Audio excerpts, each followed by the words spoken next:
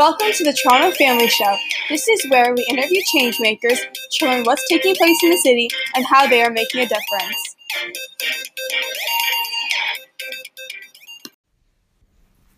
Today's episode of the Toronto Family Show is brought to you by Casper Mattress.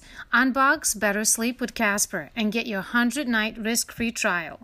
You can find a link to save $75 towards your purchase by visiting torontofamilyshow.com/Casper.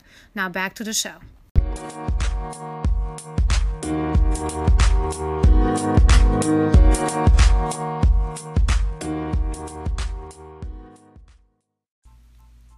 Welcome to Toronto Family Show. Today we're talking about sleep. Proper sleep routines are important for both kids and adults, yet we often overlook them. Sleep affects every type of tissue in our body and every aspect in our life, from learning, working, behavior, appetite, and the list goes on. Today we're talking about sleep with a pediatric sleep consultant, Kudela Williams, who is the founder of Sweet Dreams Sleep Consulting. Welcome to the show, Ms. Williams. Let's start with the ages of your patients. How old are the kids who are part of your practice? I work with children all the way from day one of age, even before birth. I work with a lot of mothers who are still pregnant and get them on track of how to get them babies on schedule right off the bat, get their circadian rhythms right from the beginning, all the way to 8 years of age. So I work with a lot of school-age children. My biggest range would be 4 months to 3 years. That would be the biggest range I work with. What would you recommend?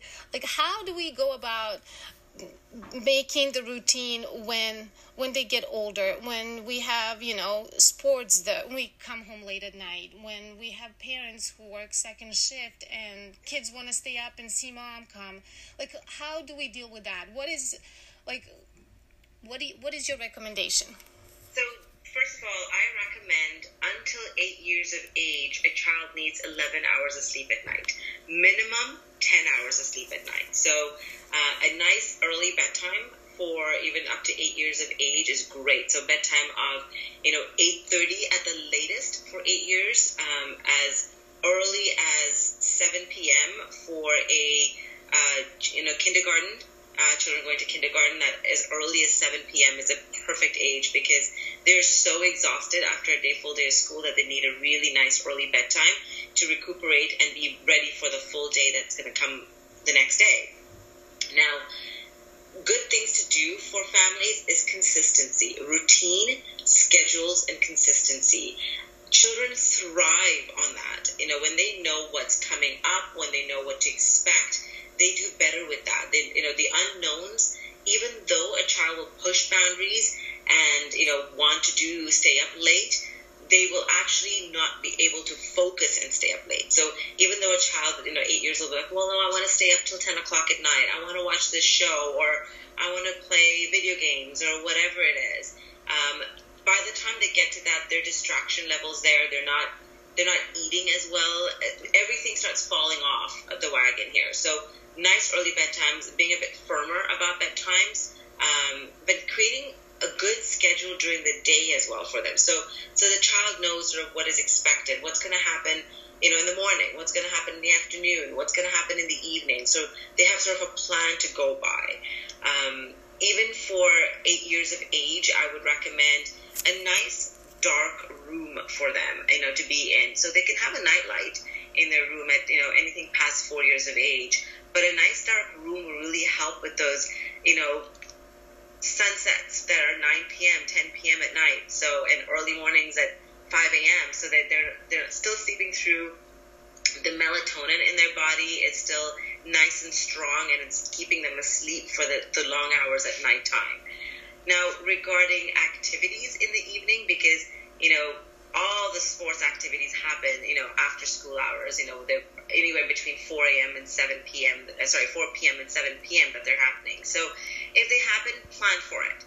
Get nice meals into them so that dinner's out of the way.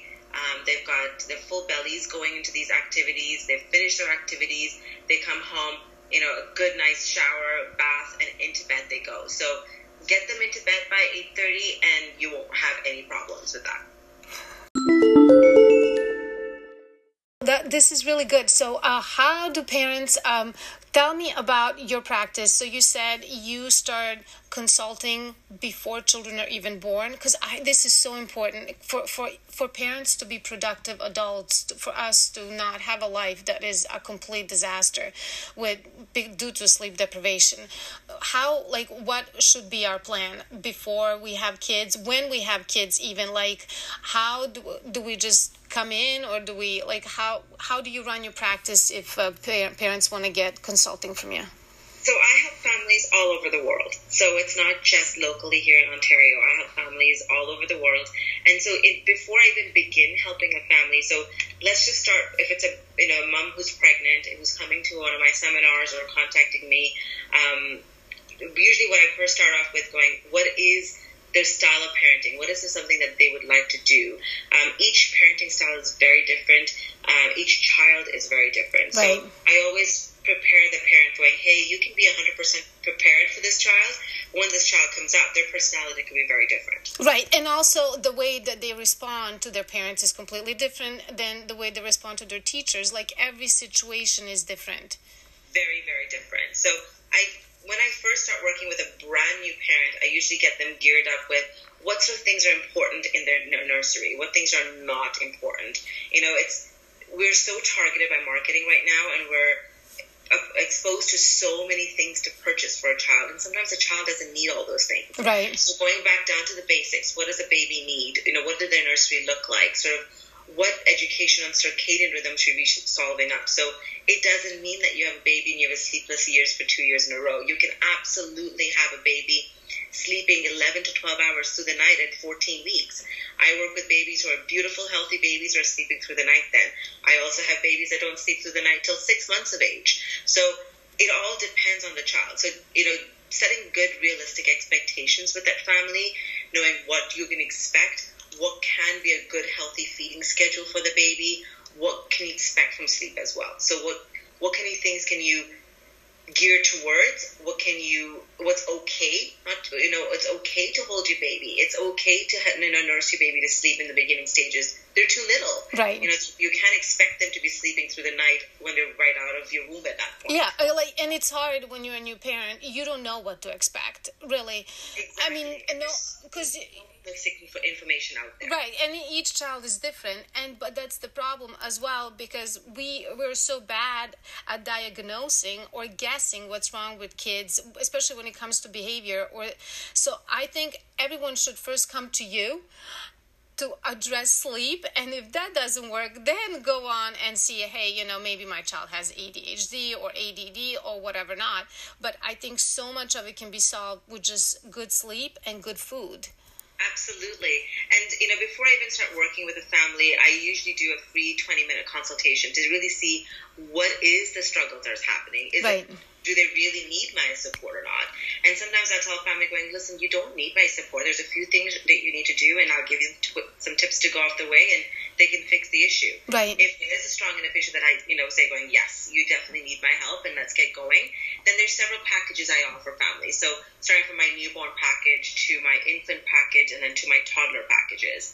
So different ranges, complete different solutions that's offered to them. And then I even go supports through the night. Sometimes I go into parents' homes or online all through the night, supporting them through the full night and how to put the child back to sleep. And it's truly depending on the parent's level of comfort. Right.